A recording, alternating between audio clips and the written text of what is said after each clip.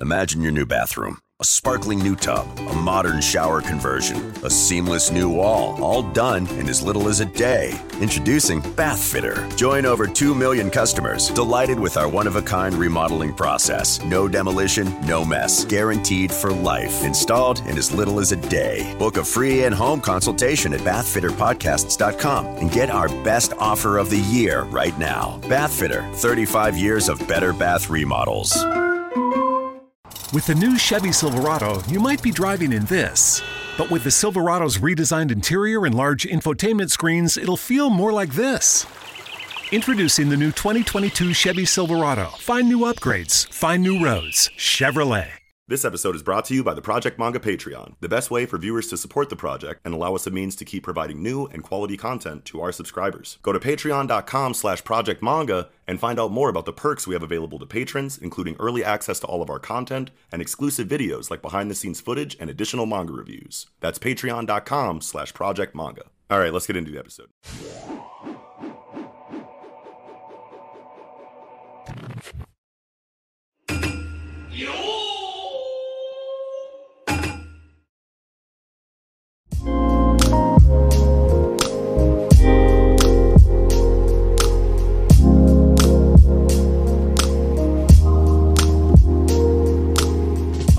And welcome back to the Project Manga Podcast, where we cover One Piece, My Hero Academia, Black Clover Mashal, Dr. Stone, and Jujutsu Kaisen week to week. Back this week to discuss Weekly Shonen Jump issue number 16. I'm your host, Knox.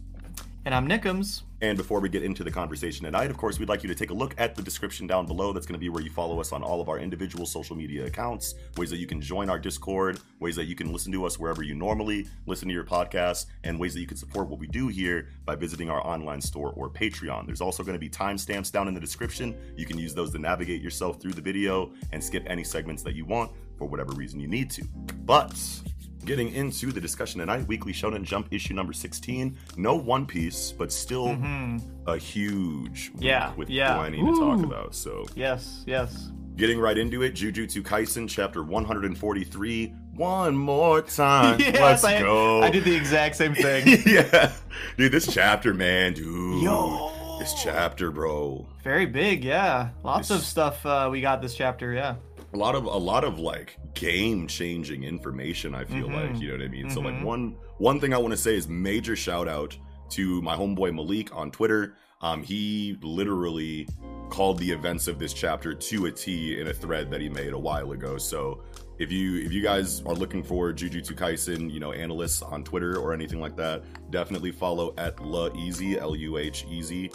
On Twitter, God tier Jujutsu Kaisen analysis threads. I had to shout him out because he literally word for word, bar for bar, called the developments of this chapter. So really, dang. Yeah, it was pretty scary actually how on point he was so long ago. But nice. But yeah, that's the guy. Give him a follow. But yes, getting into this chapter, man. Now you're in Utah.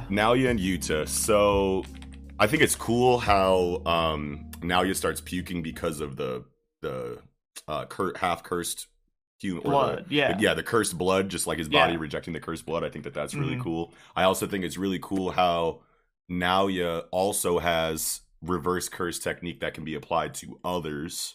That's kind of crazy because like Shoko was the only one that we knew could do that before, and they actually made a point in the dialogue to say she's the only one that we know of that can do this.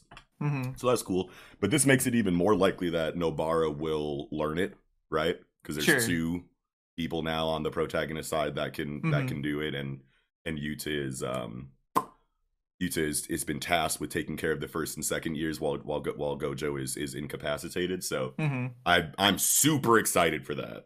Sure. Assuming that Yuta could teach it to people, that it isn't his huge skill in like copying techniques that lets him even do it in the first place. But if more than one person can do it, obviously that means 2 points make a line, right? So yeah, very good. I'm super excited about that development specifically because one, where is Nobara?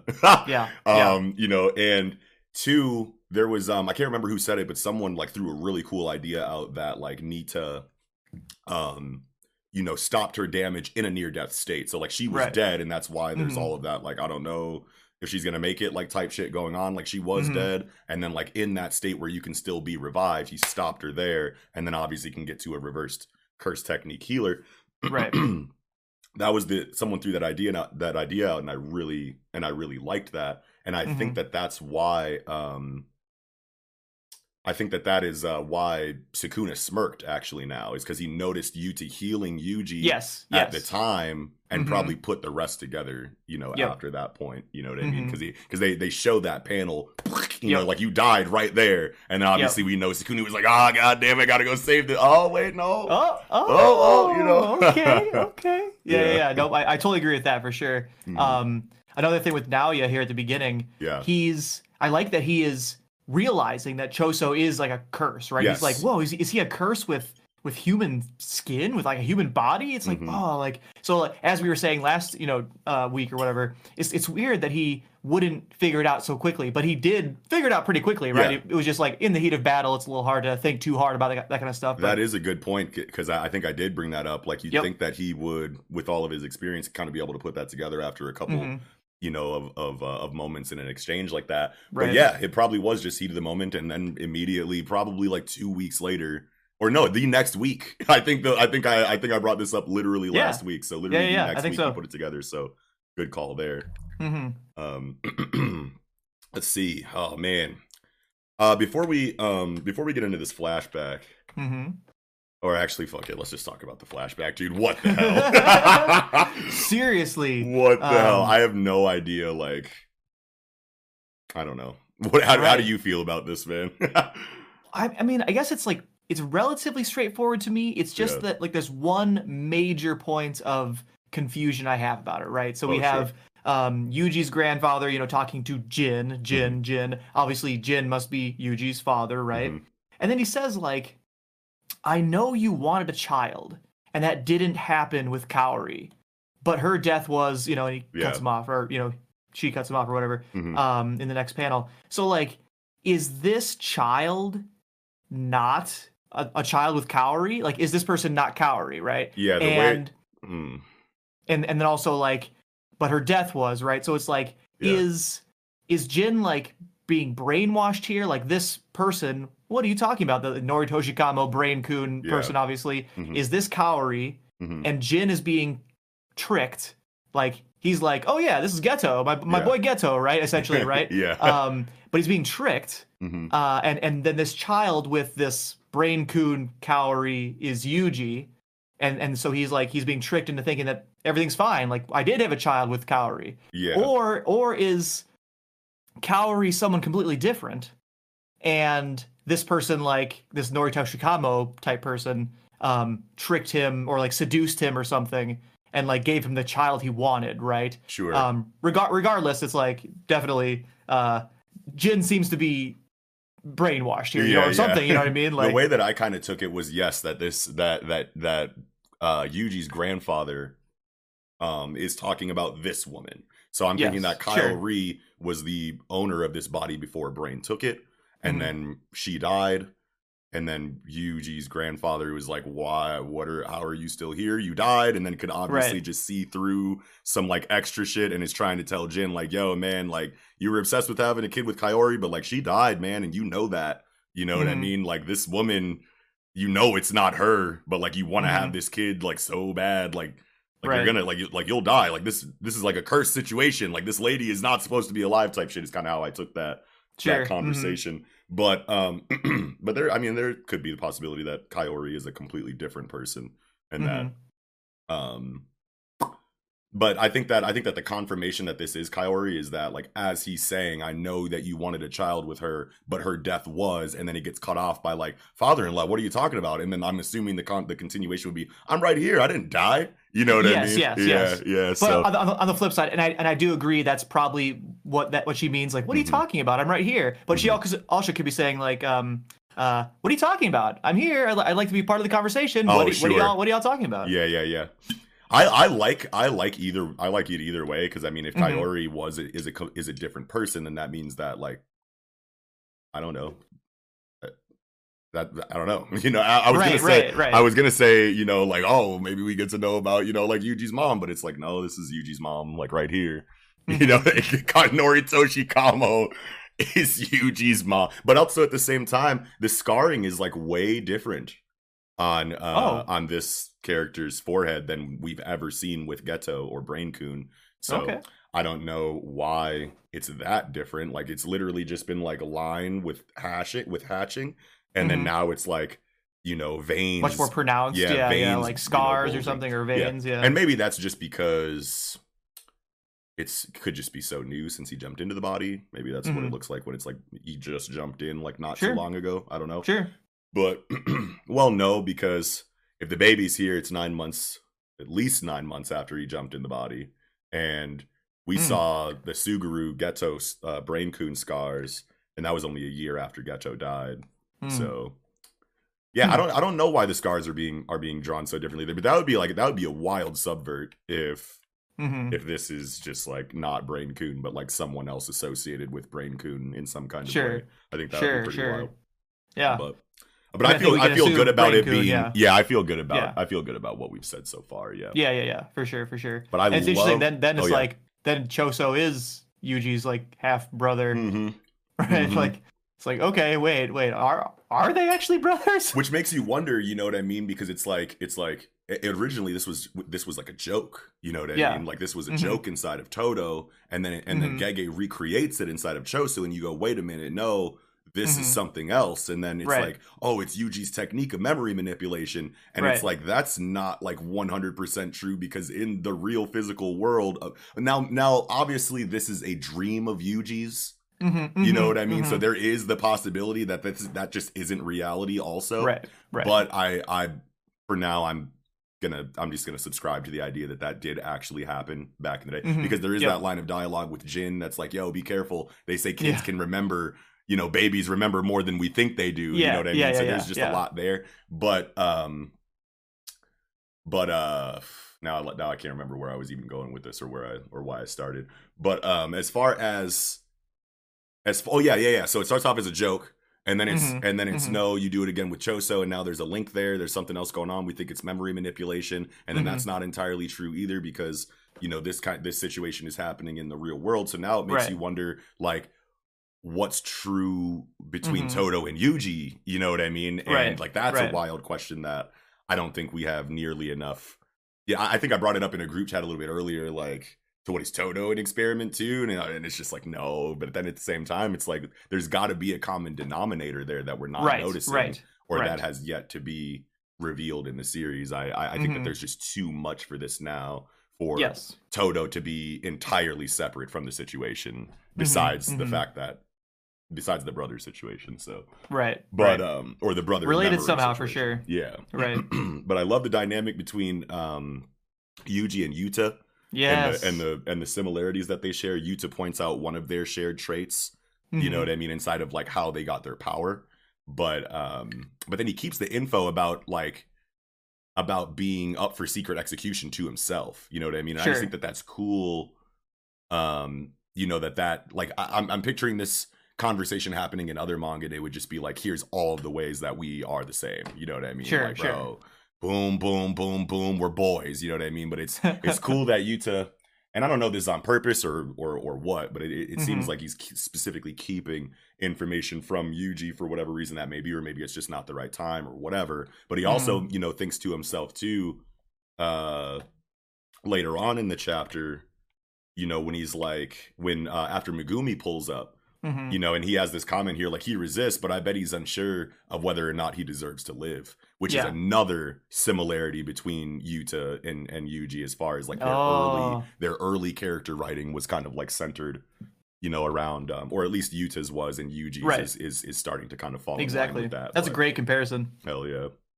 And then, man, Megumi and Yuji's conversation, like, is so important, and it reminds me of how different of a relationship that these two have. Like, a lot of the growth inside of their characters kind of seems to stem from, you know, early conversations that they had with each other. You know what I mean? Like, instead of their characters, you know, and their relationship as a main character and deuteragonist. There it is. There's the word. That relationship being, instead of that relationship being strengthened through like competition or something that we're used to, it's instead strengthened by them individually coming to terms with their naivety at the beginning of the series. You know what I mean? Sure. And how like reality has kind of shocked them awake from that. You know, and then both of them in their own ways struggling with the major themes of the series together and alone at the same time, if that makes sense. Right. Alone together, right? I just appreciate Gege like showing this relationship from the outside, from the inside out. You know what I mean? It's very different from the way that we've seen this handled in the past, at least from what I can remember. For sure. Yeah. But this is massive, dude. Yeah. Megumi coming here to ask Yuji for help with Sumiki instead of just going straight to Sumiki says a lot too. Yeah. And it's not even dialogue like on the page, you know what I mean? Like there's so much going on right now inside of this, but I love this group here between Yuta, Yuji, and Megumi. Hopefully Nobara pulls up maybe next chapter or pretty soon. I think it's about time, you know what I mean? So this need her back for sure. Yeah, this is about to be some shit, bro. Yes. Oh.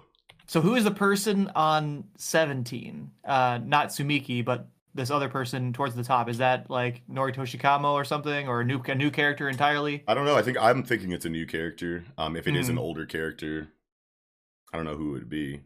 Right. It could be a relative of a currently existing character.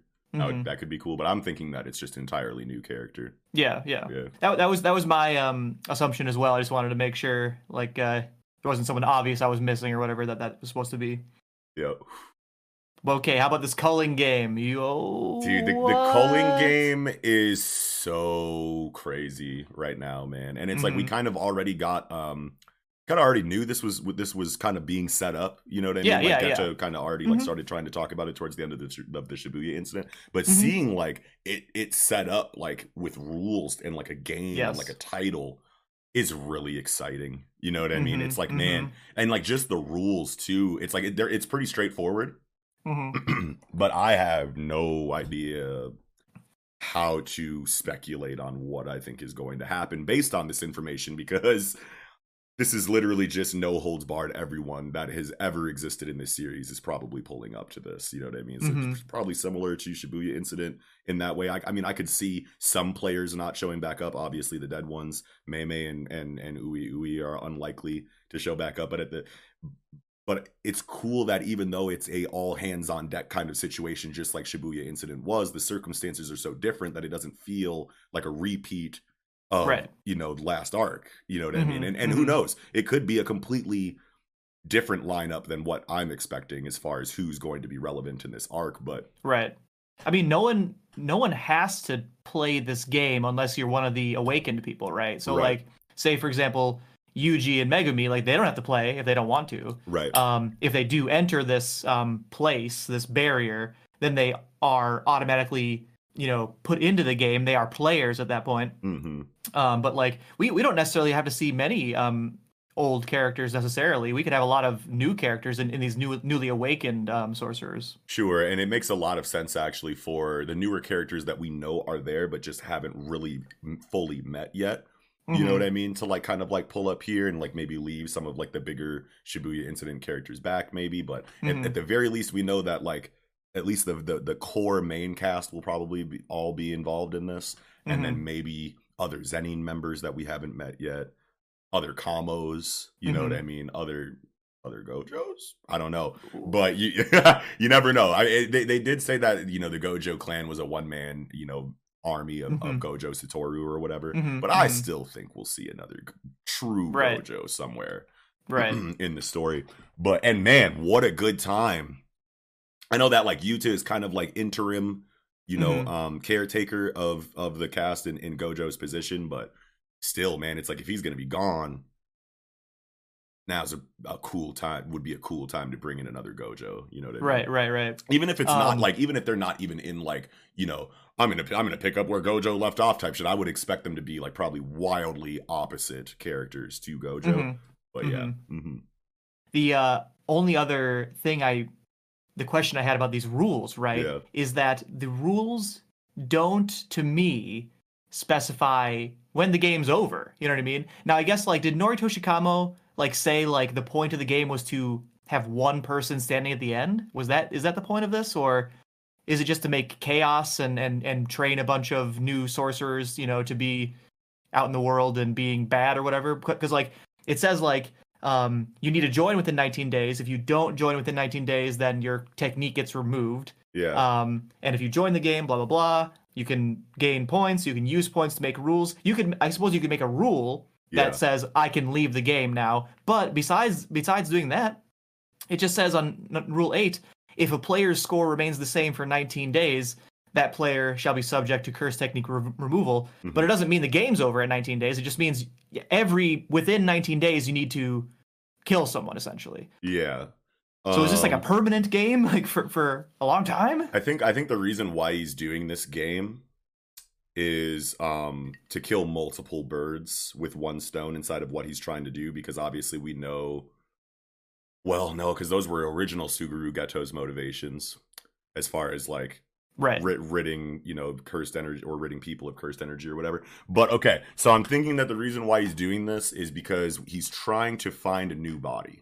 Right. So he's trying to like have the strongest one come out at the end. Yeah. And take it over. Yeah, or maybe it's just one. Maybe it's a group, and then he just takes the best one, you know, as the body, and then just has like a tight knit, you know, like group of like the strongest cursed energy users, you know, like in the area, you know what I mean? Because he was talking about like just everything that he's been talking about, like towards the end of Shibuya Incident, just makes me think that this whole entire thing is for him to get a new body, and that's probably obvious.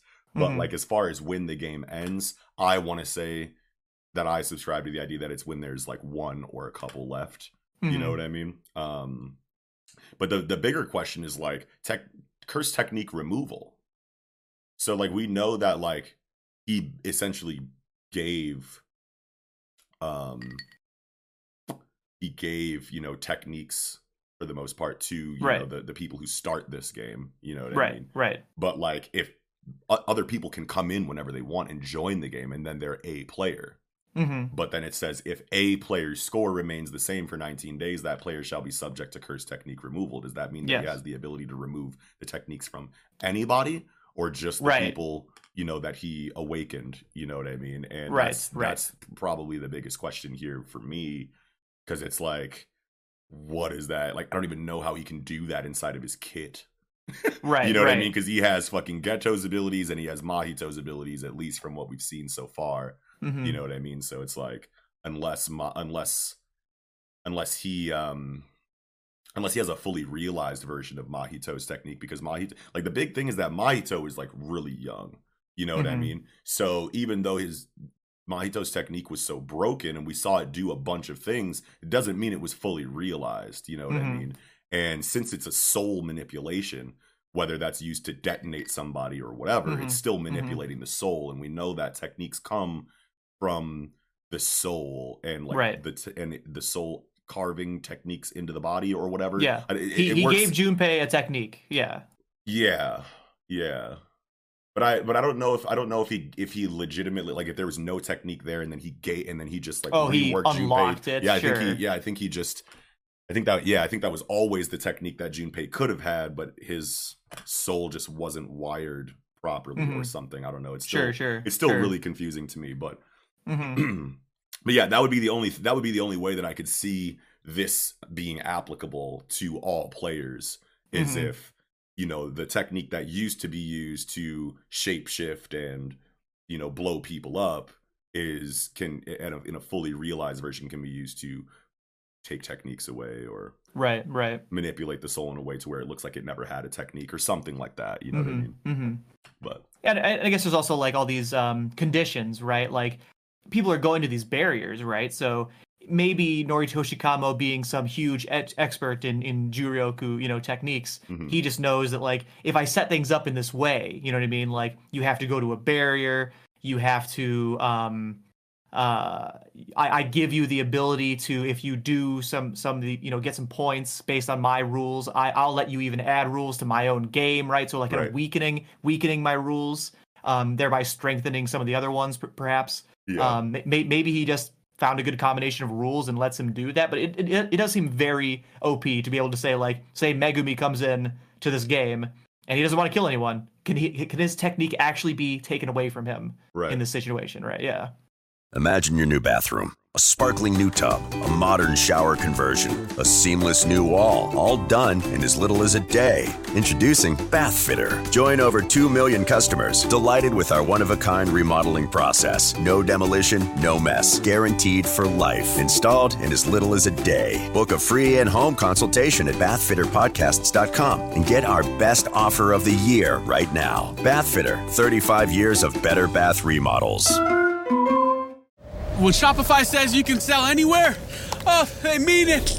Woo, hold up. Just got a new sale. Order fulfilled and shipped. Inventory level's good. Whoa, Shopify doesn't mind if you're at sea level. Or on top of the world. You can run and grow your business anywhere.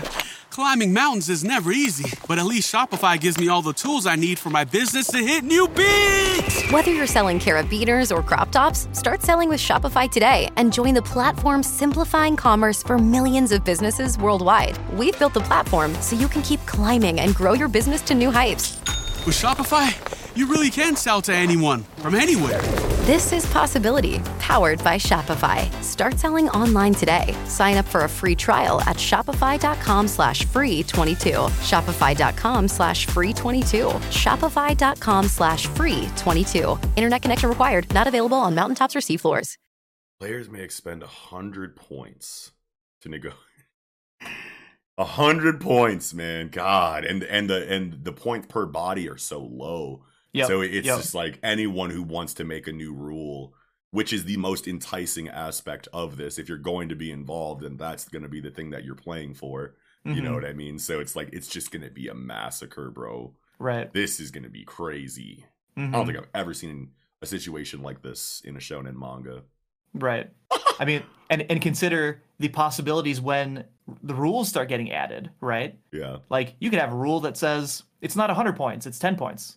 Now let's get some crazy shit going on here, right? Like, okay, now I'm going to start making all these rules. And these rules might get really brutal. They might be really, I mean, they're obviously going to be super fascinating in terms of strategy and tactics. It's going to be super badass. Like, I don't know, Greed Island vibes, I guess I'm getting. But Greed Island wasn't anywhere near as complicated or as brutal as this will be, you know? Yeah, yeah.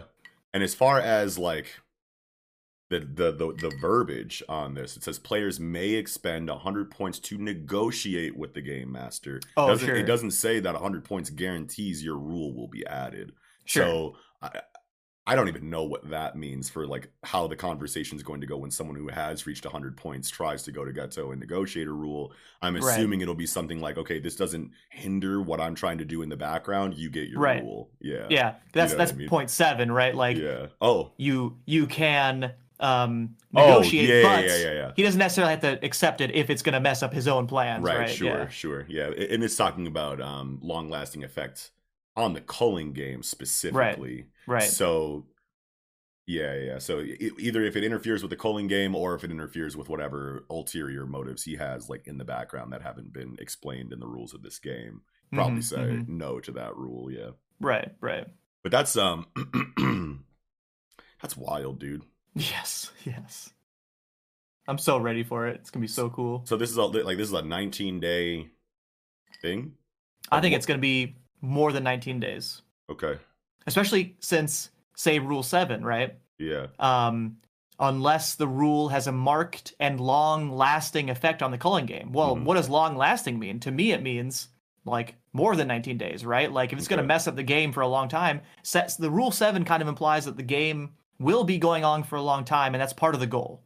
Or if it's a 19-day limit, then a long time could just be whatever is a long time inside of that 19 days. Yeah. For sure. Like, if it is just 19 days, period, then, like, what is that date? Why is it 19 days exactly? Right. Like, do we know what day it is right now? Like, what the date is as of right now in the manga? I don't think so. Yeah. If I'll go back and look another time. But if anybody in the comments knows what the date is in this world as of this chapter, drop that in the comments, because for sure, that's really interesting. But Ooh, so excited though. So excited, man. I need to see Nobara next chapter, bro. Like, it's been too long. I've had enough. I need to know. And Megumi just came back. Perfect for Nobara. Re-entrance. Come on, Gege. Need that. But yeah, I'm good. I think I'm good on Jujutsu this week though. Yeah, likewise. Yeah, great combo, man. All right, getting into Dr. Stone, chapter 190. Science transcends life. What a title. What a title. Feels like endgame shit. Yeah, it does. So when this chapter started, and God, this Ryusui panel again. Why? No. Yeah.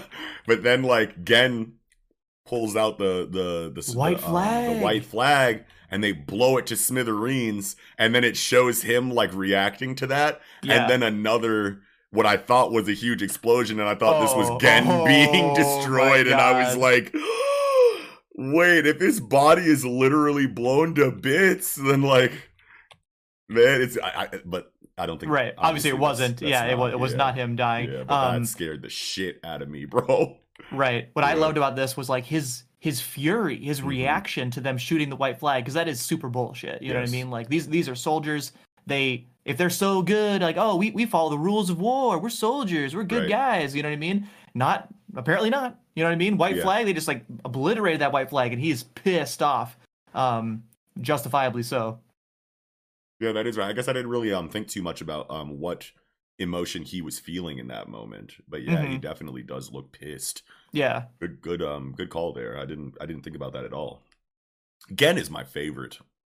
He's very cool. Gen is like my favorite character. Gen and Ryusui are like my two goats in this series. So glad. I wish Gen did not talk in Pig Latin all the time. Yeah, dude, that.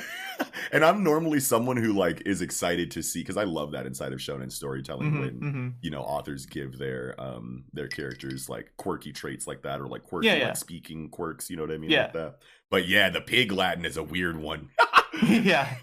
Oh my God, that's one of the crazier ones that I've ever seen. But but he never does it like when it's serious though. No, no. Yeah, that would really fuck those scenes up. Yes. Oh man, Kaseki, dude. Yes. Kaseki's art in this chapter. Top tier. Man, top tier. What is this? Page 12? Oh my God. Yeah, dude. I mean, geez, even page 4 is very good. Yeah. You can really feel the emotion of this situation, right? Where like all these diamonds have just been like evaporated. It seems like it wasn't what I was thinking, right? Like, oh yeah, like the final ingredient, some fire. You know, just what we needed to get a working battery. It's like, no. And I was hyped for that. I thought this chapter was like confirming that. I thought this chapter was confirming that, because they were like, man, our diamonds are all burnt up, and I thought Chrome was pulling up like, what you mean, bro? We did it. You know what I mean? But yeah. Oh man. Nope. They are quite in despair, and all the diamonds are gone. But then Joel, damn, they actually. Yeah, Joel came through. Yeah. Joel came through, and then like, I love this panel of him using the Dr. Stone inside of the wine glass, like just for the shine. Yeah, dude. Yes, bro. That's such a cool drawing. And then you get the information about how he kind of like put this together, and everyone's lit, and then bro breaks it. Well, he breaks the glass. Or he breaks the glass, and then has the device in his hand, which is one thing that I've kind of like been wondering. It's like, okay, so these Medusas are like really sturdy, right? Like they'd have to be, because they'd entered the atmosphere, and then fell up directly onto the ground. You know what I mean? But then like when they're working on it, it seems so fragile. Like the fucking things like pop off, and you know, like, and they're like, oh, you got to be careful, you know, like the and shit. And it's like, that was the only like thing that kind of had me like, I wonder what's up with that. But it could be that the metal outside is like super sturdy, and like once you peel off the outer container, the insides are like maybe pretty fragile, like a computer or a phone or something, right? It's like relatively pretty sturdy, like a GameCube. You can throw a GameCube down the stairs, right? But like if you opened up a GameCube, it would probably be pretty fragile, right? So I think it's probably related to that. Yeah I like that. But yeah, dude.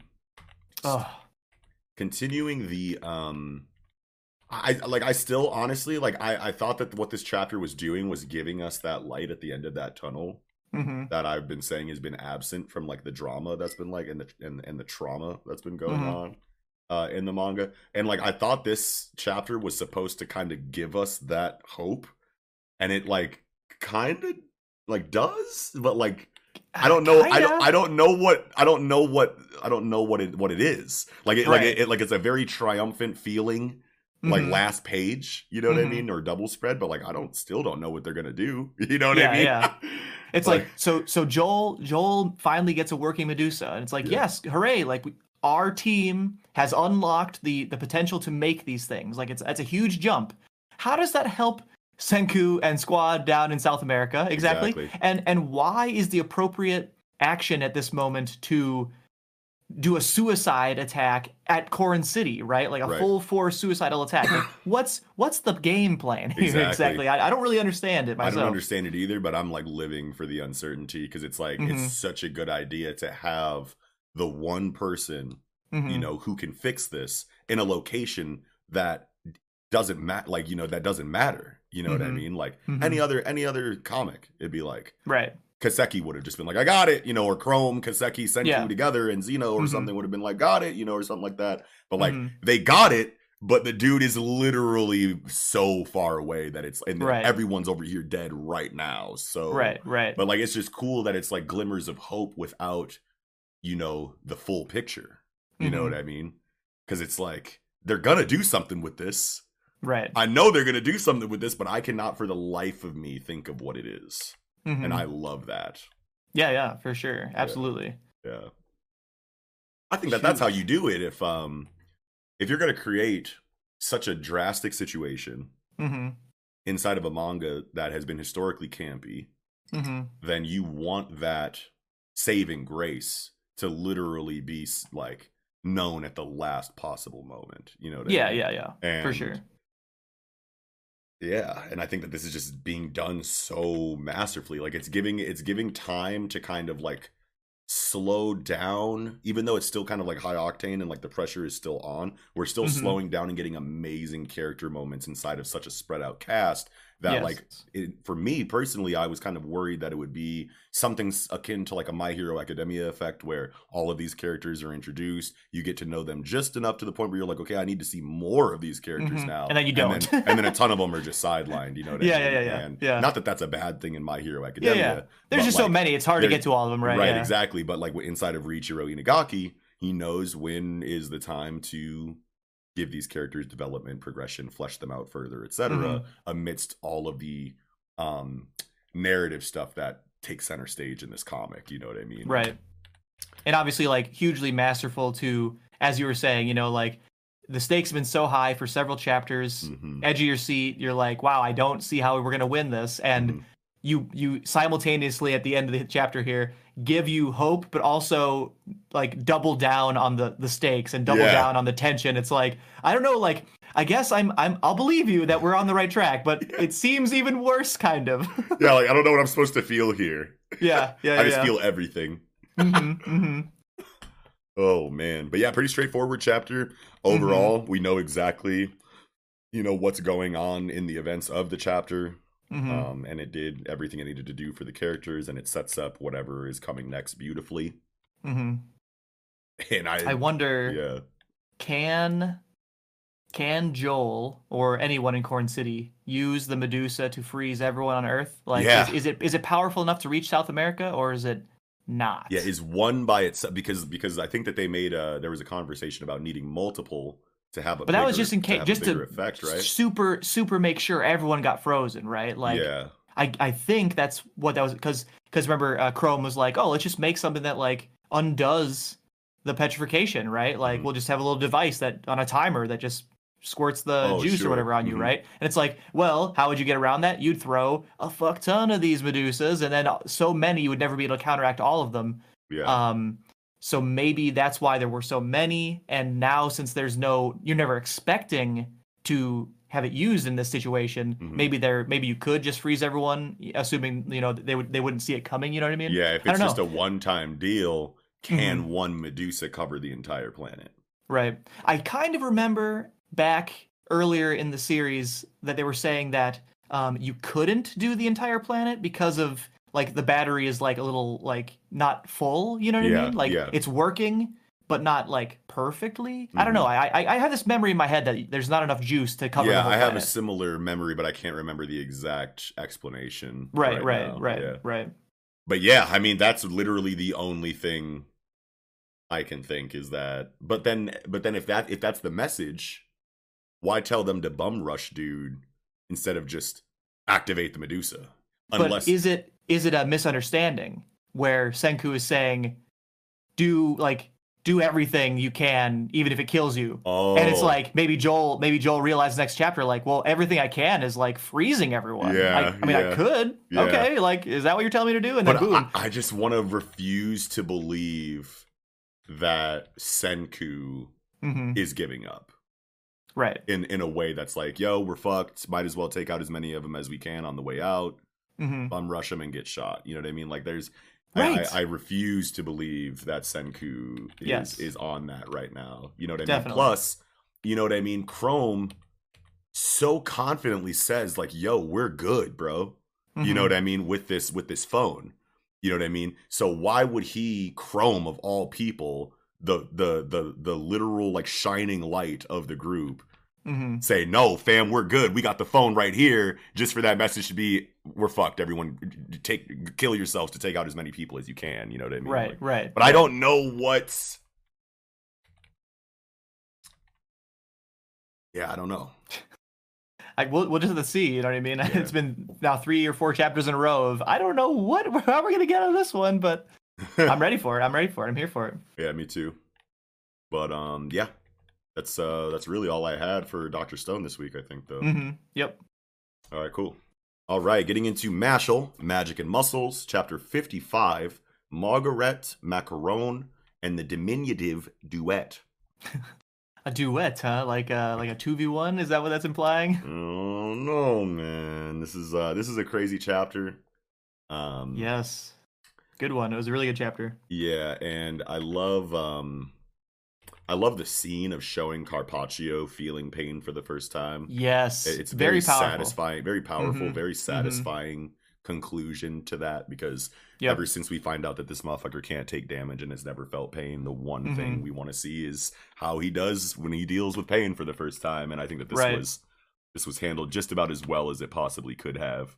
Right. I love like this internal monologue, like, is pain always this awful and frightening? Was it always? And then he thinks back to like attacking Finn so many times, and like he's realizing that Finn is so badass. He's like really impressed. Like, damn, like pain sucks, and you are really standing up to me. And then he thinks about what Mash says, knowing that, will you stand up against me as bravely as Finn did against you? And then on page 7, when Carpaccio is talking to himself out loud and saying, the difference in our strength is obvious, I'm utterly outmatched, I want to say he's referring to Finn.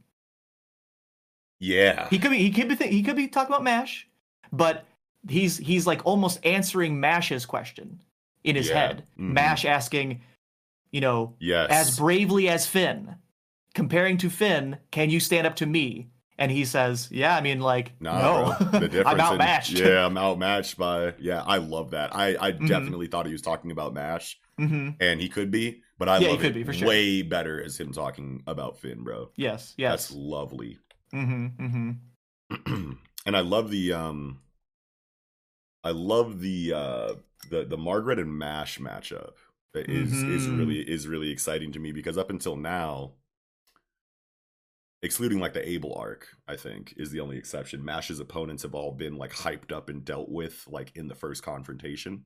You know what I mean? Like first time meeting the character. You know what I mean? They're introduced, they talk their shit, they do their thing, and then by the end of that situation, however long it takes, Mash has beaten them. But like inside of Margaret, this is a character that we've seen already introduced as very powerful. We see that strength used.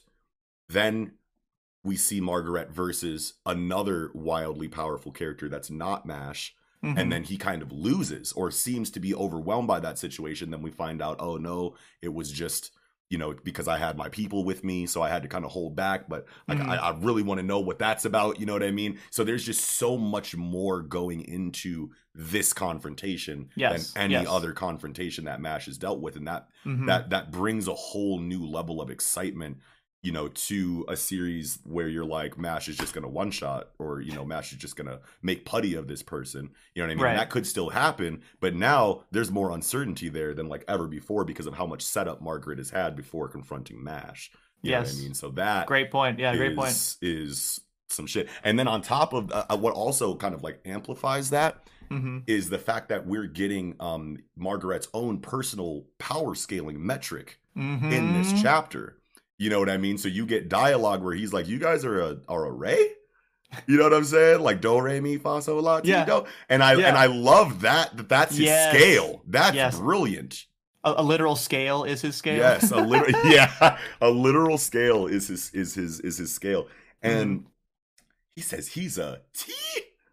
That I love that. I love if you like Margaret is so confident in himself, right? And to say I'm not even as strong as is possible, right? I think that's really great for showing how reasonable he is. He's not a bragger. Like he just knows he's very powerful. He's not saying I'm the strongest and no one could ever beat me. He's open and actually probably excited to fight someone stronger than him. He's just being just matter of fact, like for the record, like I'm 5 times as strong as y'all. Right. You know and the fact that he recognizes a level of power above his own inside of his own metric makes me believe everything he's saying right now. Exactly. This is not arrogance. This is just understanding. You know what I mean? And he feels a lot like Hisoka after this chapter to me in this regard, with having his own personal, you know, metric on how he rates people. You know, we have Hisoka's personality Nen Hatsu test, and then we also have him in the chairman election arc assigning points to all of the Zodiac members, which we could assume is like how many points he'll get to himself if he kills one. You know what I mean? So it's like I'm getting huge Hisoka vibes off of Margaret right now after this chapter. And plus he's just like weird like that, and he's got face tats, you know what I mean, like under his eyes. And obviously this is just Mashal, but like I'm really noticing like hella similarities right now for Hisoka. Luckily he doesn't seem to be cringy in the way that Hisoka is, but you know, but like that's just a cool feeling to get in Mashal, man. You know what I mean? Like this power system is really starting to come to life, dude. You know, and it's exciting inside of a Magic series, because Magic series are so easy to just chalk all of the areas where you could introduce firm rules, you know, and make your power system a hard one. They just go chalk it up to the whimsical nature of magic, man. You know what I mean? And it's like you see that in Harry Potter. You see it to a certain degree inside of like Black Clover, and a lot of fairy tale and other magic stories take this route very easily. But it's so cool in stories like Mashal and Radiant and Witch Hat Atelier that they make, and Magi, can't forget Magi. Right. I mean? They make a point to go, this is a historically soft energy system. How can we harden it up? You know what I mean? Yes. I'm always going to be appreciative of that. Hell yeah. And I love how you said the magic system is coming alive, because we get wolf magic in this chapter. Yes, and I think that's super interesting. Like, wolf magic. I create wolf heads, and they'll bite you or something. You know, like I thought it was beast magic at first, and he was just using wolf. But like then, from Black Clover. But then it specifically says wolf magic, doesn't it? Well, it says like the attack is wolves, and then someone says wolf shield. I don't think it was ever said like this is wolf type magic, but it seems to be wolf magic. Yeah, it does. Yeah, first I don't know why. For some reason, I thought, I know that Margaret is as powerful as the last divine visionary candidate, but the two of us has gathered 3 gold coins apiece. We're top class. We can't lose 2-on-1. Yep, there's no dialogue that says. I could have sworn it said wolf magic, but yes. So I'm still here. I think this is beast magic, and he's just using wolf spells. Oh yeah, right could be, definitely be. But I mean, like just having like the beast magic affinity in Mashal is cool, if that is what it is. You know what I mean? Because I love that kind of shit, dude. You know what I mean? So I hope that this isn't just like a one and done concept, you know, and this dude just gets stepped on with his wolves and then that's it. You know what I mean? Right. But I also don't think you introduce animal magic just to only show us one animal. Yes.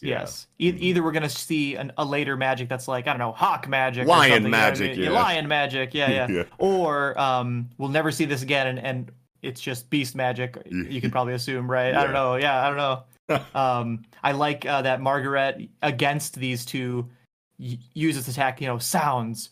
Ray, a drop of golden sun. It's like, oh damn, I like that. Like Mary Poppins or whatever that movie is, right? Can't wait to see these scenes animated with Margaret. I want to know how they're gonna do this, man, because it's like either there's just gonna be amazing OST from the actual soundtrack in the background. Maybe Margaret's theme plays. Oh, Sound of Music, not Mary Poppins. Sorry.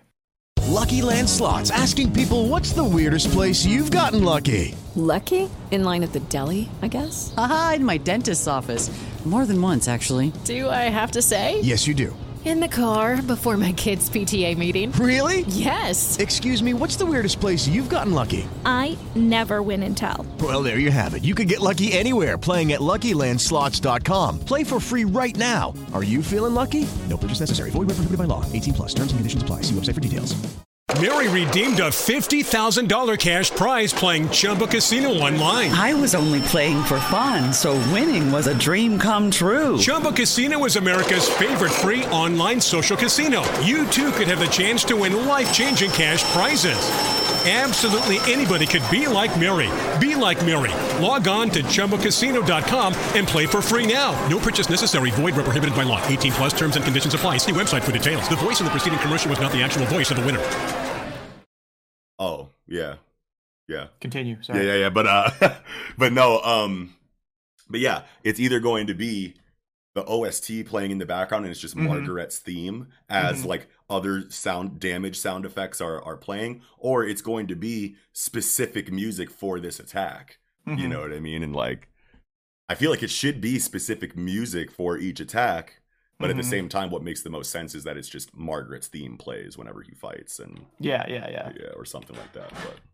But yeah, that'll be cool to see for sure. Hell yeah!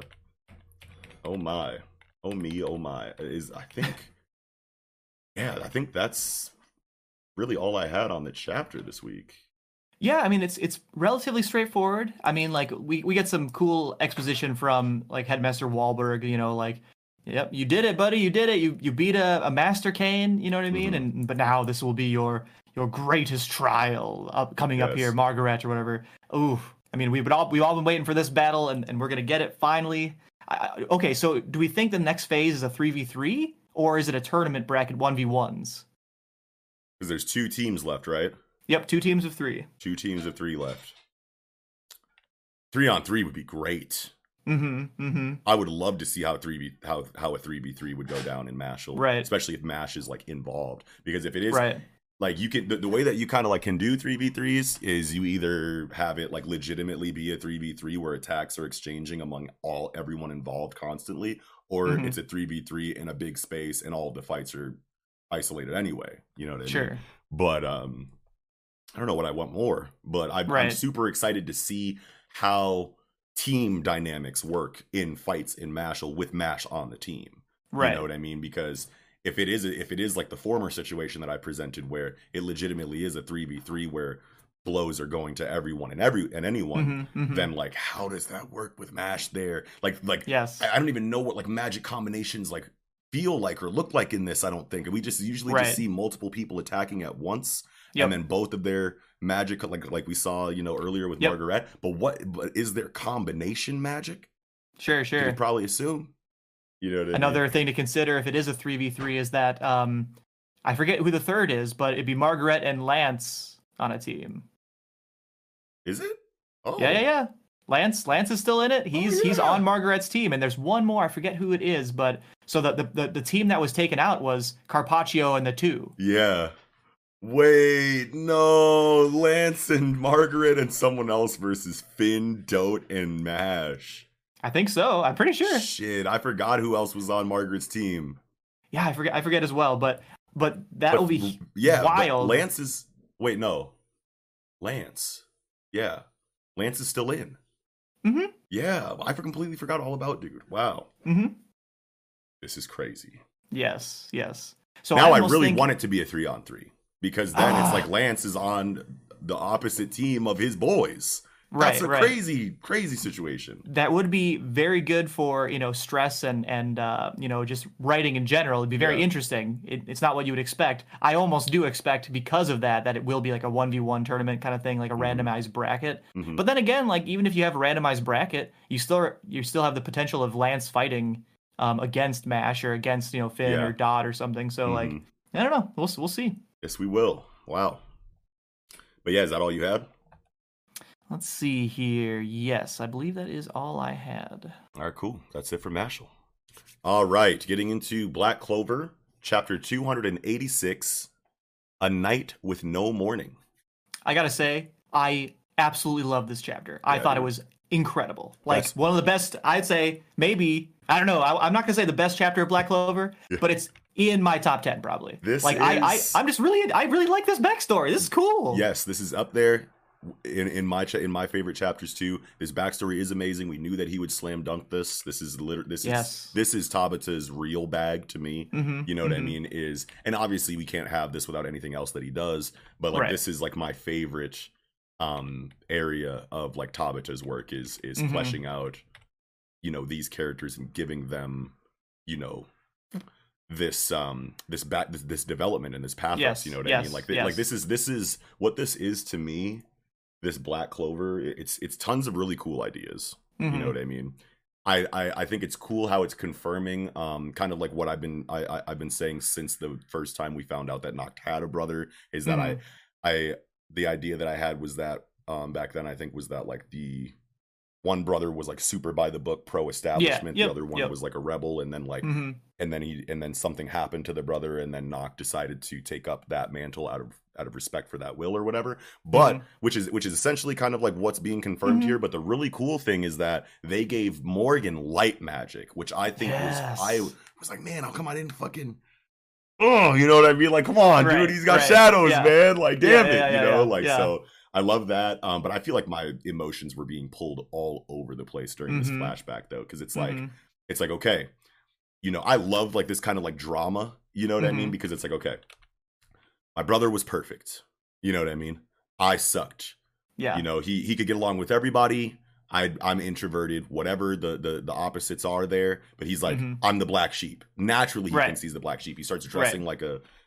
What did I say last week? David Bowie in Labyrinth. Labyrinth, you know what I mean? Like all of this rebellious stuff that like is shown in his demeanor and in his character design and all of these things. And then it moves into the family, and it's like, oh no, the family sucks. I like wasn't ready for the family to suck. You know what I mean? And then it's like, oh wait, the family needs me because I'm not the black sheep. You know what I mean? I'm the actual, good like son that's like meant to carry on this like family's like will and like lineage. So I'm like, yes, go Noct, you know what I mean? And then he's like, and then Morgan pulls up like, yo, you're doing some shiesty shit down here. He's like, I don't care, the devils are great, and I'm like, oh no, Noct sucks again. And then like and it's just like so messy and amazing, you know what I mean? Like I and then after that, to go back and forth, you know what I mean, even further after that, then we get this beautiful like I really loved you, brother. You know what I mean? Like, I loved seeing you shine. I loved seeing you do good things. And I thought if I was going to be next to you, I'd just be holding you back. I'd be covering up your light. I'd be defiling your light. And so it's like, I really did like you. I really loved you. And now I feel super bad. It's like, it feels because it's so good. easy to just write off Noct's character, especially from his aesthetic and demeanor, as jealous of Morgan. But it's not jealousy. It's just a bunch of little subverts, like little mini subversions, like all throughout this chapter, which is crazy because all of the information really kind of exists inside of this flashback. It'd be one thing to subvert expectations that we've had for X amount of time, but like you built up all of the expectations and subverted them in the same chapter, you know what I mean? And that's just crazy to do in like 20 something pages anyway, and have it actually feel like a complete story. So shout, like, big props to Tabata for what he's doing in this chapter right now. But like, agree. The messiness going back and forth of like support and like, eyebrow raising like towards Noct, is just like so well done. And for it to end on that positive note after so much back and forth going back into the arc, it's just like newfound like, Noct, you better fucking pull this off, dude, because it's like, Yeah. you can't die now, you know what I mean? And I think that was the right. point, you know, obviously, but it's like, man, bravo.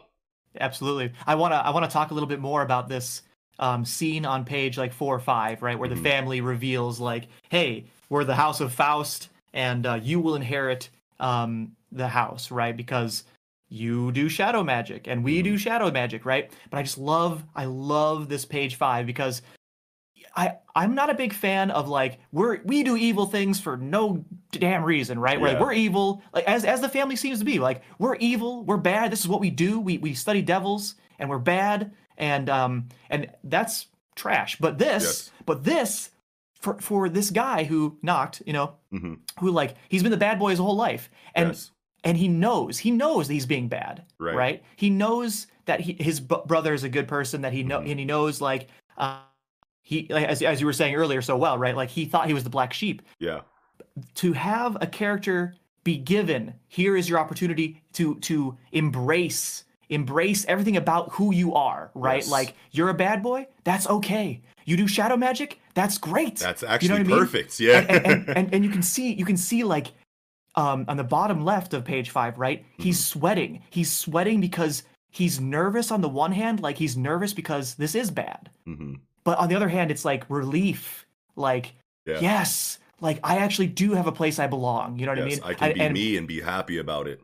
This is a way to have a character who's bad for no goddamn reason, right? Yeah, this is beautifully done. If Noct end up bad here, I'd be like, wow, okay, I believe that. That's believable. That's what I was going to say, you know. And last week, I think I made a comment about the villain situation inside of Black Clover and how I was wishing that there was a villain, you know, that had a little bit more depth than what we've seen so far in the Spade arc that would really just round, you know, everything up, you know, as a great chapter or as a great arc in my eyes right now, like a really, really good one. We just need one amazing, you know, villain.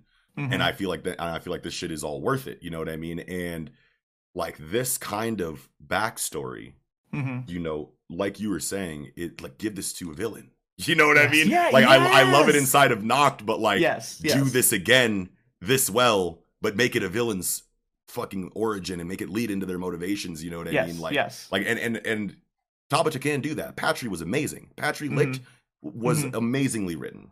Right. Do it again. Like we're 300 chapters deep. Yeah. Like we're 300 chapters in, and there's a whole bunch of villains that were just villains for the sake of being villains and for the sake of being beaten by the main character. Yeah. It's like, do that, sure, that's fine, but like, come on, you know what I mean? Like we need more Patrys, you know what I mean? For sure. And this backstory is so good, and it would fit so well on a villain, but I like that it is here for Noct and for, you know, a protagonist, because Noct is the first new character since like Zora. You know what I mean? That I've been like super, and I think Mario Leona came out after Zora too. But like I'm just like Aniki actually made a tweet a little bit earlier today that reminded me that Zora was legitimately like benched after his like stint in the series, and I was like, oh my god, he really was like, where is that dude? I love that guy. You know what I mean? And I just don't want that. And he had a great backstory too. Yes, you know what I mean? And it's like, I don't want Noct to, you know, kind of meet the same fate, especially after another slam dunk backstory like this. Sure, you know what I mean? So, I mean, I think it's very possible, if not likely, that he will die. I mean, I don't know, like characters do die. They do. I agree that sometimes, he's written so well that it's almost a waste to kill him. You know what I mean? But then again, like you can really make that death pop. You know what I mean? If you really care about him. True. So how about the summon on page 9? My God, this page looks incredible. It looks so ominous. So this is. Ooh. I don't think like Tabata's been trying to use a lot of horror elements, you know, like since in this Spade arc especially. Oh yeah. You know what I mean? And especially with the homages to like Berserk and shit that we've been seeing. But like Dante's looked scary, Vanika's looked scary, Xenon's looked scary. All of these devils have looked scary. But like nothing has looked scarier than this page. This is terrifying. This is like, this is the first time I legitimately was like, okay, that's a real problem. You know what I mean? Like, like that's like I have no idea what to do with this silhouette. Right. And I love the blacks that are used. And like the perspective up, like looking up at the ceiling and like the darkness from the top, like just pure darkness from the top. Shading like behind the summon bubble, then going into the darkness of the ceiling, but like the darkness of the ceiling you can tell is like dark up there, but it's like not as dark as this pitch black silhouette. Looks so good. And the grainy I don't even know what that is, cross hatching, whatever fucking detail in the illustration on that ceiling behind the demon is. It's a very grainy, very that this technique just makes it feel very horror and very scary. You know what I mean? It's something I feel like I see a lot more in seinen and horror manga. This technique, whatever this is, but it really sells that. You know what I mean? Like this is a dungeon of a location that they're in right now. You know what I mean? It's like seeing this thing inside of it. It's like aesthetically, this is very terrifying. For sure. If you did encounter, we were mentioning Berserk and like seinens, right? Yeah. If you did encounter this thing in a seinen manga, page 10 would not be. This is pretty cool. Like everyone in the room is like disintegrating or something, right? Evaporating into shadow or something. I don't really know what's happening there, but they're all dying, right? Yeah, dude, in a seinen manga, there'd be like blood and limbs and guts everywhere as this devil just like obliterates everyone with his presence or something. You know what I mean? Or just like, I don't know. It'd be super wild. But I think this is a well done for a shonen where you can't really go too gory. You know what I mean? But it's still terrifying to have all these people like disintegrate. Yes, and it plays into and one thing I want to say is that I love when irony is used inside of traumatic situations like this, especially how it leans into the devil's kind of like irony, you know, in the history of like devil fiction, you know what I mean? Where he's always got something up his sleeve. You want something from the devil, he'll give you that, but there's a catch always, you know what I mean? Like I love that lore, and I feel like we're seeing that here inside of Noct, embracing the devil just for it to kill his entire family, you know what I mean? It's very like that irony used to like show this kind of drama, and then it poetically wrapping up with that irony at the end of this story just really nails that, drives it home for me personally, because I just love this situation in fiction, you know what I mean? Right. Yeah. So here's a question I have for you, going back to page 8. When Noct is saying, "Here and now, I'll surpass my limits." Like that's like the Black Bull's like motto, right? Like everyone says that. Did he get this from Yami? Like is this like kind of all tying into like why he really, really dislikes Yami, because Yami and Morgan became such good friends, but he was Yami's friend first. Right. You know, and maybe he learned that phrase from Yami when they were friends, and now he's using it here, kind of like it seriously, but obviously like as a quote unquote bad guy. And then at the end of the chapter, obviously like saying, "I never thought I'd say this again, but here and now I'll surpass my limits," as you know, in the present day. I mean, I don't know. That's a good question. I wanna say, he was probably like, okay, Yami says this all the time. I don't really fuck with all that. You know what I mean? That's a kind of, that doesn't apply to me because I don't have any limits to surpass, because no one cares about me and I don't care about anything. But now he's been given a reason to care about something, and he's like, okay, I'm a genius with these devils. I'm awesome. I'm the best. And then the parents are like, well, here's the best devil then, you know, and he's like, oh shit, I finally get to say the thing, you know what I mean? Surpass my limits. And then boom, it turns into what it turns into. And then now at the end, he's like,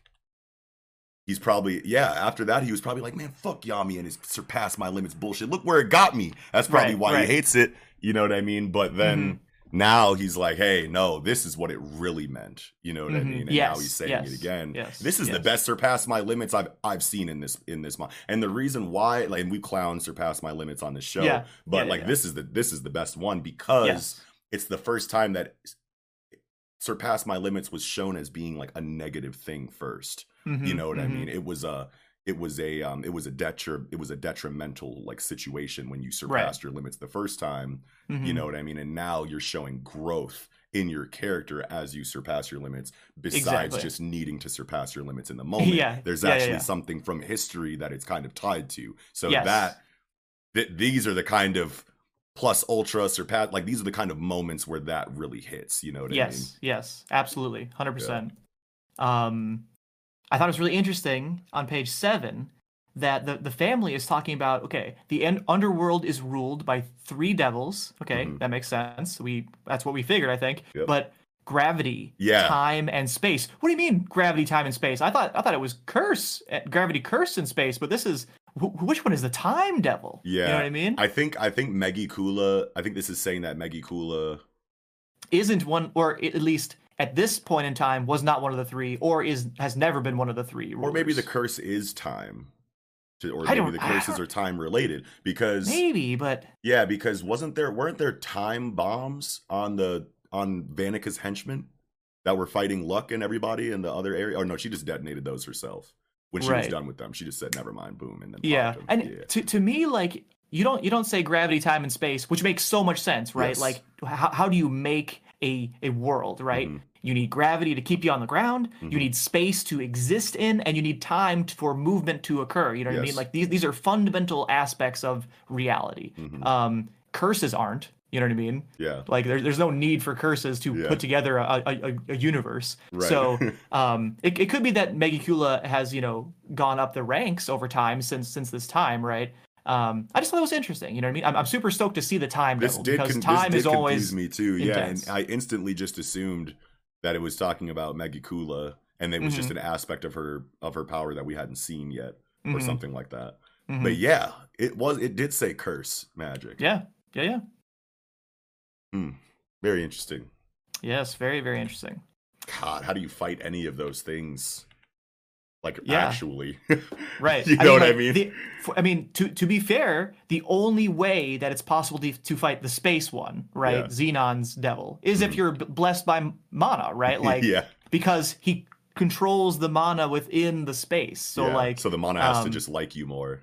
It has to just like you more, right? Right. So, like, really, you really can't fight them. You know what I mean? Yeah. I mean, with gravity, even Jack is able to counteract. Jack. Because Jack also has one of those like Magic the Gathering style, descriptions on his ability, where it's like you can really, if you take that literally, he can.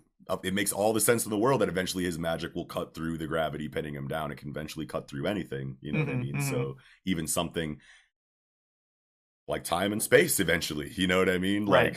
So there's that too. But I mean, we saw what happened to Jack that is a good point. I think Yami could also probably fight the space devil, right? Because of cutting dimensions and stuff. So interesting. Assuming Yami makes it out of this alive. Yeah, but that is cool though that like Tabata introduces threats that seem impossible to beat, but then we know in the back of our minds that there are ways in the lore already written in on how to beat them. You know what I mean? Right. It's not just I get the strength that I need to do it in the moment. You know what I mean? The Jack stuff actually made a lot of sense. You know what I mean? And there are times where it makes a little bit less sense. You know what I mean? But it's good to know that there are those things in place somewhere in the comic. You know what I mean? Yeah, man. Wow, what a chapter though, dude. For sure, definitely in my top 5 Black Clover chapters, I want to say. Yeah. Very, very, very good. Beautiful. I really have nothing bad to say about it. Right. Which is for Black Clover, for me, like that's really saying something. Like I really don't have anything bad to say about it. I love the entire thing. I was very interested. I could have had this flashback go twice as long, and I probably would have loved it just as much. Yeah, if this was a couple chapters, I would have been here for it. Yeah, right. But in its condensed form, feels really good. The pacing is very good, and obviously, like we don't want to detract too much from this huge stakes and battles that are going on. Like we do want to get that, keep that going and everything. So, but I do like that Tabata took some time to slow down here, though, amidst all of this, because pacing is one thing that we do kind of like rag on him for. You know what I mean? And this kind of I don't know if it's awareness or what, but this was just a great injection right here. You know what I mean? Hell yeah, man. For sure. But yeah, is that all you had for Black Clover? Yeah. Great. Very good. Yeah, man. All right, getting into the final chapter of the night, My Hero Academia, chapter 306. The final act begins. Oh my goodness. Just that title is immense, right? Like, wow, I mean, I wasn't really seeing that coming. Yeah. At all, man. It's cool. I'm here for it. It's really cool. It's really cool to like hear that. And I feel like, I don't know, I feel like Black Clover might be ending, too soon. You know what I mean? It feels that way. It definitely feels that way. I don't really know what else I mean, obviously Tamashi could just do whatever he wants, but as far as the information that we have right now, or as far as the information that I can remember right now, it doesn't seem like there'd be too much left. So that's crazy because these two came out like 10 chapters apart. You know what I mean? So if they are both in their ending phase, that's pretty crazy. Yeah. This color spread. Oh my God. I love these colors. I love Deku with a yellow cape. I think that's really, really, really cool. Kohei has always been a monster with the colors, man. Like this palette, like I don't even know like what to like say this style or like aesthetic. Like what do you call this aesthetic? It's like retro, watercolor, tie-dye. Tie-dye. Mary redeemed a $50,000 cash prize playing Chumba Casino online. I was only playing for fun, so winning was a dream come true. Chumba Casino is America's favorite free online social casino. You too could have the chance to win life-changing cash prizes. Absolutely anybody could be like Mary. Be like Mary. Log on to ChumbaCasino.com and play for free now. No purchase necessary. Void where prohibited by law. 18 plus terms and conditions apply. See website for details. The voice in the preceding commercial was not the actual voice of the winner. I don't even know. It's amazing though. It looks so good. And I love, obviously Shigaraki has had this aesthetic of like the frayed cloak for a while now. But I love Deku also getting this kind of like frayed cloak cape kind of thing, right? Because this represents Rogue. Yeah. Sure. But also like shit has hit the fan, you know what I mean? Like shit has hit the fan, like the world is almost a dystopia now. Or almost post-apocalyptic, right? Like the villains have done such a heinous thing to the world that like now like the stability of society is in question, and it makes a lot of sense for Deku to have this kind of like Akira, kind of vibes of like the frayed cloak, and now he's like solo hero, you know what I mean? Like I just love it. I just love the aesthetic. Very cool. Yeah, the tone shifted into a situation that I feel like is like the best case scenario for the story right now. You know what I mean? 100%. We thought a million things at the end of the Paranormal Liberation Front War. We thought even more things as new information started to like come out as far as what was happening for the future of My Hero Academia. And now that we see like kind of where we're at for real, now that the dust has legitimately settled, holy shit, is this like not only not what I expected, but just like shattered whatever expectations I had. Even in like what I felt I wanted the most from this story. It's going a direction that is just amazing right now, and I can't wait to see what it's trying to do, because it's like, man, Deku leaving UA and just going like what's like seems to be Rogue, you know what I mean? Like he looks like he's standing on the top of this gargoyle in very Batman fashion right now. Oh, 100% reference, right? Yeah, Batman overlooking Gotham type shit is exactly like the fact that it's on a gargoyle is what really sells. Like if he was just standing on the corner of a building looking up, that could be anything. But just the fact that Kohei's such a comic book nerd, and it's legitimately on a gargoyle, it's like it's gotta be Batman. But he's standing here and he's looking over the city and he's like a giant villain. Like he's gonna go like run up on it. Like he's just like, fuck it, I'm about to just start going and taking down villains. Willy-nilly, you know what I'm saying? With no direction, you know what I'm saying? That is amazing. I wonder if we're gonna get exposition about what he learned, or how quickly we'll get the exposition of what he learned in the One for All space. Right. One for All space. Yes. Because like he leaves UA, right? Yes. He doesn't need UA, honestly. You know what I mean? At this point, probably like, not. Yeah. What would UA teach you? The skills you need to be a hero and the mindset you need to be a hero. He's always had the mindset. Yes. He's almost always had the strategy and the skills. Like the strategy of how to use abilities, he's always been good at since day one. Yes. You know what I mean? With his notebooks and planning out like, oh, if I had this quirk, or if I was managing these heroes, here's what they would do. You know what I mean? Yeah. He's always had that. And he's always had the heart. And now he has the abilities, after learning in the hyperbolic time chamber of his, All for One's One for All space. Yeah. I just feel like it makes total sense for him to leave UA. Like, why? What would he need exactly? I never even thought about it like that, but you're spitting, bro. Like, what really more does he need? Besides things that teenagers need at this point in their life, like camaraderie and like social, stuff. A but it's like that's but that's all out the window like right now anyway. Like, the world is about to end, son. Exactly. You know what I mean? So it's like what like Deku does not need UA right now. I'm trying to think of like, man, there could be something you could say, but you kind of just went down the checklist and it's like, man, like he's there. You know what I mean? Like, but he obviously has more room to grow, right? There's no way that he's the number one hero right now, and there's no way he's fully realized as a hero. He's only. But was UA 16. Going to be what fully realized him entirely? No, absolutely exactly not. No. Yeah. What is going to do it is him going out in the world, assuming now he's healed. You know what I mean? Like maybe he can even heal himself, and now he like has no reason to worry about using his ability. Something like that. He seems pretty confident, and unhurt. You know what I mean? Yeah. Ooh. Yes. April. Do we know how much time passed? I don't know. We could go back and see, but because that's a big timestamp right there. You know what I mean? I feel like that says a lot about some things, and man, I wish I would have remembered how long April means, you know what I mean? But I mean, we can assume that if it says just a month, that like it's at least a month later. Yeah. But it could be months. You know what I mean? If they're gonna use like just the word April there. You know what I mean? Right. But either way, I want to say that it's like no more than a few months, right? I want to say that the raid on like the Paranormal Liberation Front thing was like in like December, January. I want to say, but maybe it was even in March. Like somewhere in that range, though, right? I don't think it could be that long. But if it is a month, you know what I mean? I think that is long enough for him to heal like enough physically, given like Recovery Girl and like so like he could be up and moving around. Granted, he wakes up, he could be up and moving around a month or two later, so that's fine. Yes. But like doesn't mean he necessarily has a healing quirk. The arms though is like the big thing, because it's like he still has like really good functionality, whereas like before it's like he smashed his hands, Recovery Girl kissed him up, but it didn't really heal him fully.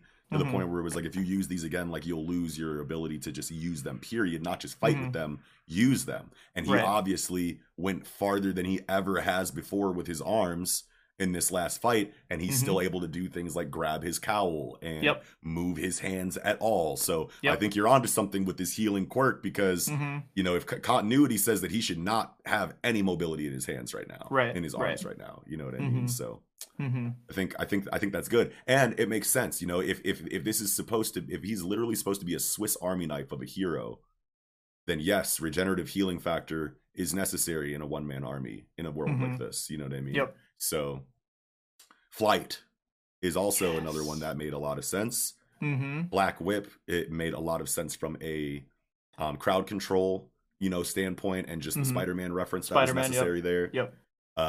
Everything makes sense. You know what I mean? So healing factor is like one of the last things that I could think of that are absolute necessities if he's going to have multiple powers inside of his kit. Yep. Like, this is real, like no dispute. This is number one hero right here. You know what I'm saying? Yeah, you got all this, like, yeah. But wow, bro. Yeah, I like that. I like that. He's literally doesn't need UA anymore. He has everything that he needs to do everything that he's trying to do. He has the shared one for all space as his kind of like coach. He can't learn anything from UA anymore. And now he's like, well, the world's going to shit anyway. You know what I'm saying? I might as well go out here, and I know that they're trying to organize a way to deal with all this stuff, but I'm just going to take my insane capabilities and my new mindset and just go make the difference right now while everybody back home is doing what they're doing. Right. Yeah. Another thing to consider is at the end here of the chapter, he's alone, right? And I think we're meant to believe that he is working independently. Obviously the Batman reference, obviously he left a note for all the friends like, hey, I'm gonna be doing whatever my own thing, see you later, I'm not doing school anymore. But maybe he is in a little bit of a squad. Like what's Best Jeanist doing, what's Hawks doing, right? Like they know about One for All now. They do. They know the stakes, and time has passed, so like maybe we're gonna see some team dynamics with them as a new hero squad. You know what I mean? Yo, that would be sick, dude. I'd be up for that. Last thing while we're still on the scene, I remember Sure. that Aniki Smash tweeted out a really cool comparison to the beginning of the series when Deku is like looking up at the city, bright-eyed, bushy-tailed, and he's like, a giant villain, you know, and there was that giant villain attacking Tatooine Station. Yeah, and then now he's looking down at the city. He's like, a giant villain, huh? You know what I'm saying? Like dead eyes, yeah. Yeah, really cool comparison there. I love that. Yeah, I had to shout that out. Shit. Before. Absolutely. Yeah. But wow, man. I guess we can just work backwards then, I guess. Let's talk about like the Hawks best genus U and All Might conversation. Right? Sure. Yeah. Right at the beginning. So like one interesting thing I thought Hawks was saying is on page 5, and he's just trying to get information about One for All, and he says, going forward, it won't just be villains we're fighting. We are up against all of society as well. You know what I mean? And we've talked about this, where like if Deku's gonna save the world, he has to change society. Yes. And I love that they said the word society here, but I do wonder, like, what does Hawks mean here, right? Like, are people going to be actively opposed to Deku in some way? I think what he might mean is that, like, okay, the Paranormal Liberation Front War happened. Everyone knows everything that happened, or as much as the public is supposed to know, I guess, at this point.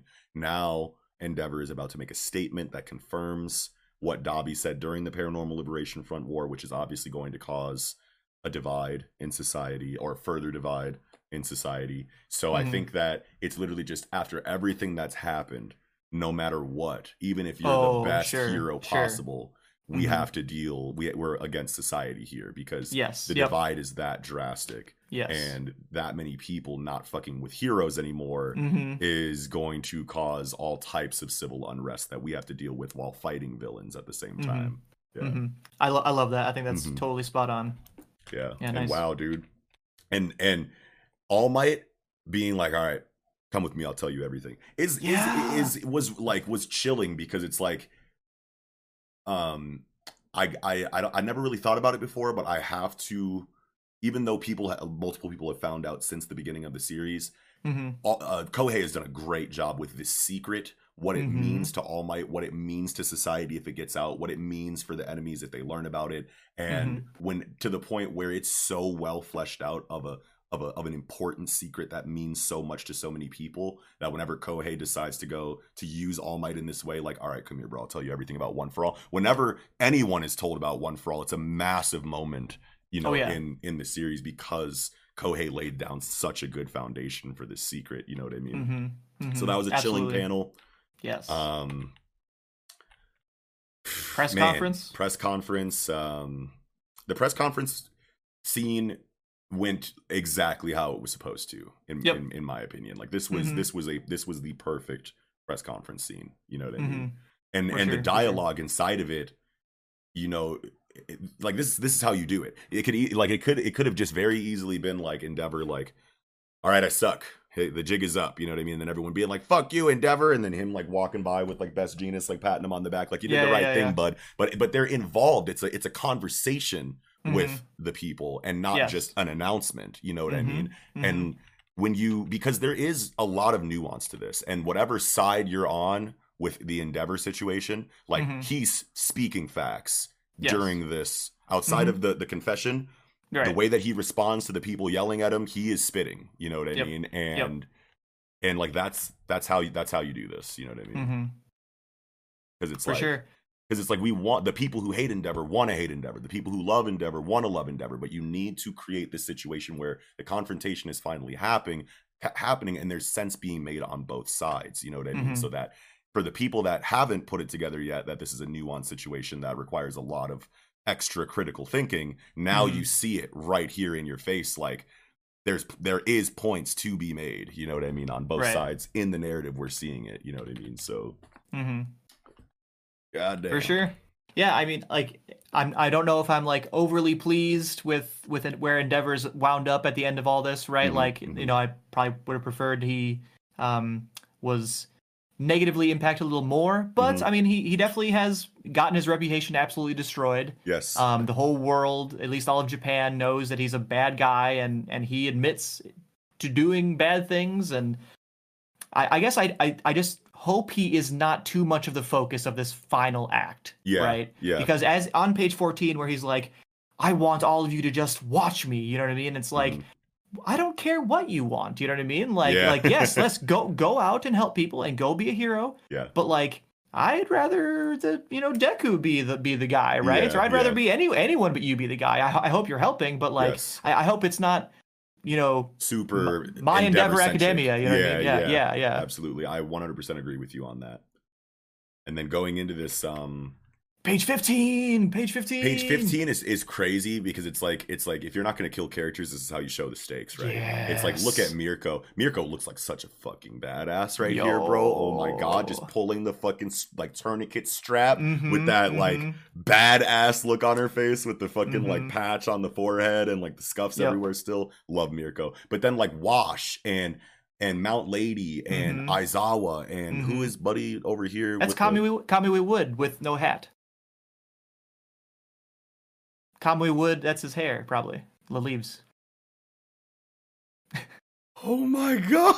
All right, that's cool. Sure. That's really cool. I love that. Yeah. That's got to be it. That's spot on. That's amazing. But this page though, you know what I mean? Not only are you feeling the stakes inside of society and how they're reacting to the entire thing, which we talk about all the time, but also you're just seeing like Aizawa's got an eye patch. Mirko's obviously, we know she's missing an arm, so that's got to be something cybernetic to some degree. Wash with just a single tear when we've only ever seen one facial expression from Wash the entire series is massive, dude. You know what I mean? And it's like these are the heroes that really meant it.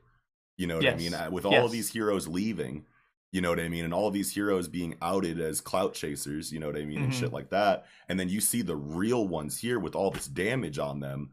You know, and you could really feel the trauma and the weight of what just transpired in their expressions. Yes. You know what I mean? And it's such a colorful array of expressions. You know what I mean? Yes. Like Wash with the single tear is huge just because we've only seen him look one way the entire series. So you don't really need much there. That's massive. Obviously Aizawa has an eye patch. And then very different, but he looks like pissed.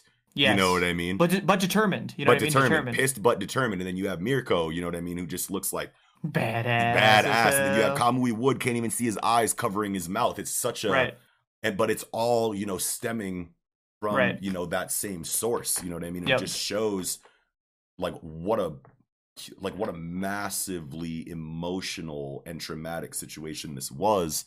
Yes. And I think they're handling it very well, right? Yes, like you don't come out of that without some trauma, without some introspection. Mount Lady looks like she's really thinking about a lot what of she wants to do. You know what I mean? Like, and obviously she's in this page implying that she's one of the heroes, you know, one of the actual good guys, who really give a shit.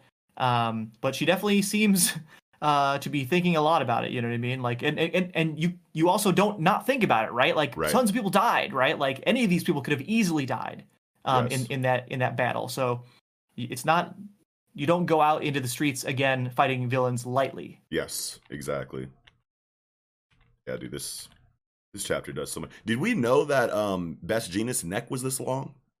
So that's so hilarious, right? I just like thumbed back over the and I'm like, wait a minute, we have to address this. Well, so it's hilarious because go to page, say, 4, right, where he's wearing his traditional outfit, right? Yep. I've literally seen a joke like picture of Best Jeanist of like what is under his long ass like collar, right? And then like, is his head just super long or is his neck super long, right? And here we have his confirmation. It's his neck, and it's like he looks so weird. I don't understand it at all, but that's fine. And on top of that, it's like I want to say that we've never noticed because of the Jean outfit, obviously, but then you know, you go to on page 4. And that perspective of him like in the middle, like from like zoomed out, and it shows him from the side. It's like you really see it right there, even with the jean shit on. You know what I mean? And it's like, bro, if I go back through My Hero Academia and like see that his shit was always like this long, I think it has been. But I feel like it's a perspective trick most of the time, because it's like obviously on the top right of page 4, you see that his shoulders are already kind of starting, you know what I mean? Like where Hawks's like hair meets bandages. Or where, you know what I mean? Or no, even like above that, even like where his hair like actually comes in contact with Best Jeanist collar. That's like where I feel like his shoulders are, at least in that drawing. And then like it's not that long up to his, you know, up to the top of his collar, you know what I mean? So, but at the same time, it's like, if it's just me not noticing, but it seems like it would, but it seems like the evidence in the history of the story, if you go back and look at him in the Jean stuff, it seems like he's always in angles that don't really show the height of his neck, except for like right here in this middle panel on page 4. But obviously we can go back and see, but that just blew my fucking mind, dude. I was like, what the fuck? If anything, it like just like clears up that one huge question that people have had. Like people have had this question, obviously, right? Like as I said, I've seen joke pictures of like what does it look like under there? We ain't never seen this man's chin. Oh my god. Oh yeah, dude. But wow. Trying to think. Was there anything? Oh yeah, Uraraka, man. So Uraraka's got like quite a bit of setup here. You know what I mean? Because like obviously we have gotten multiple just like raw emotional response panels from Ochako in regard to like the events of the Paranormal Liberation Front War and the events preceding it. You know what I mean? So I feel like Kohei is setting up some really big stuff for Ochako. I don't know what that's going to look like. You know what I mean? But I'm excited for it, because like this has kind of been cooking, you know, for a while. Yeah. But so I mean, like when you have this cooking for so long, like, can you end this story without them getting together, right? Like obviously she likes him and obviously he likes her, right? And like is now the time where like now that they both have their own motivations completely sorted out. I mean, Uraraka I think has more solidification to go, but obviously Deku knows what he's doing. Right. And Uraraka now she's unlocked to be able to go in whatever direction, and I think we can assume she'll go in the hero direction. And it's this page on page 17, the bottom of page 17, we have this kind of narration. If you define a hero as someone willing to suffer in silence, then who is there for them when they're in pain? And Uraraka is there for Deku when he's in pain, right? So I feel like just setting up at least direct communication between them, you know what I mean? Like they're going to meet up again. And they're going to address this probably at that time. Yes. But so like it could either be like a like a Chunwoo Han and Shiho from the Breaker kind of situation, where it's like, we know that we love each other, but like we don't ever really talk about it until it's time to go into the final battle, and then we confess our love for each other, and then you die at the end, kind of like situation. Spoilers for the Breaker, but or it could be a situation where she pulls up to support him, you know, platonically and everything, right? And then they go into the final battle together, come out of the final battle together, and then hook up. And then, you know, happily ever after type shit. But like, I don't know, you know, like we've seen it done both ways, you know, multiple times. I personally feel like that could be great either way. But I think just like off the top of my head right now, I think what feels better would be a, you know, platonic support until the very end, you know, and like it's not that love confirmation dynamic, you know, thrown in during endgame conflict, you know what I mean? Which can be done well, but just at base, that's just like not what I prefer. So, but yes, dude, super excited for literally everything. Yeah, inside this chapter was just an immense chapter, an immense week of Jump for sure. Yes, definitely. Did you have anything else for My Hero? Oh, I had one minor one actually. Okay. So, just that during the press conference, Hawks's speech bubbles are drawn differently. Because probably he still has like a raspy voice from the fire. Yes. Yeah. Yeah, but it is still drawn different. I didn't even notice that at all. But when you said that, that was a good touch. Good touch. Yeah. When you first said that, before I went back to the page, I was like, oh, is he speaking normally now? Like, because the thing is gone. But like, the thing is gone, but he's still speaking weird because it's still, you know, it's a good spot. Yeah. Fuck yeah, dude. Well, I think that'll do it for this episode of the Project Manga Podcast. Incredible conversation, Nick, once again. Mm-hmm. And all of you guys out there, thank you all so much for watching. If you did, slap a like on the episode or on the video. If you enjoyed it, hit subscribe if you're new. Hit the notification bell above that so we can chirp you when new content is live. And of course, visit the description down below. And leave a comment and let us know how you felt about, the conversation. But also, while you're down there, there's going to be links to our individual social media accounts that you can follow, ways that you can join our Discord, ways that you can listen to Project Manga on Spotify and Apple and things like that, and ways that you can support Project Manga by visiting our Patreon or our online store and see what we got going on over there. But all of that said, this will be another spectacular episode of the Project Manga Podcast. Wrapping up, I'm your host, Knox. And I'm Nickums. We'll catch y'all next time.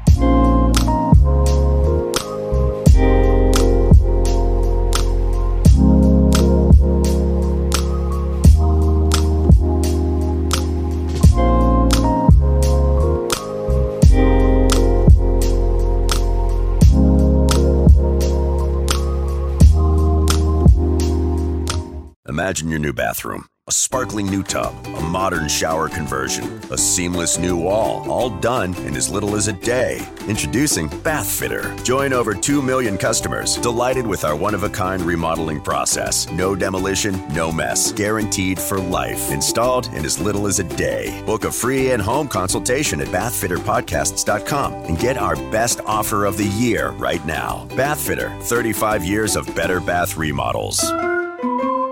Mary redeemed a $50,000 cash prize playing Chumba Casino online. I was only playing for fun, so winning was a dream come true. Chumba Casino is America's favorite free online social casino. You too could have the chance to win life-changing cash prizes.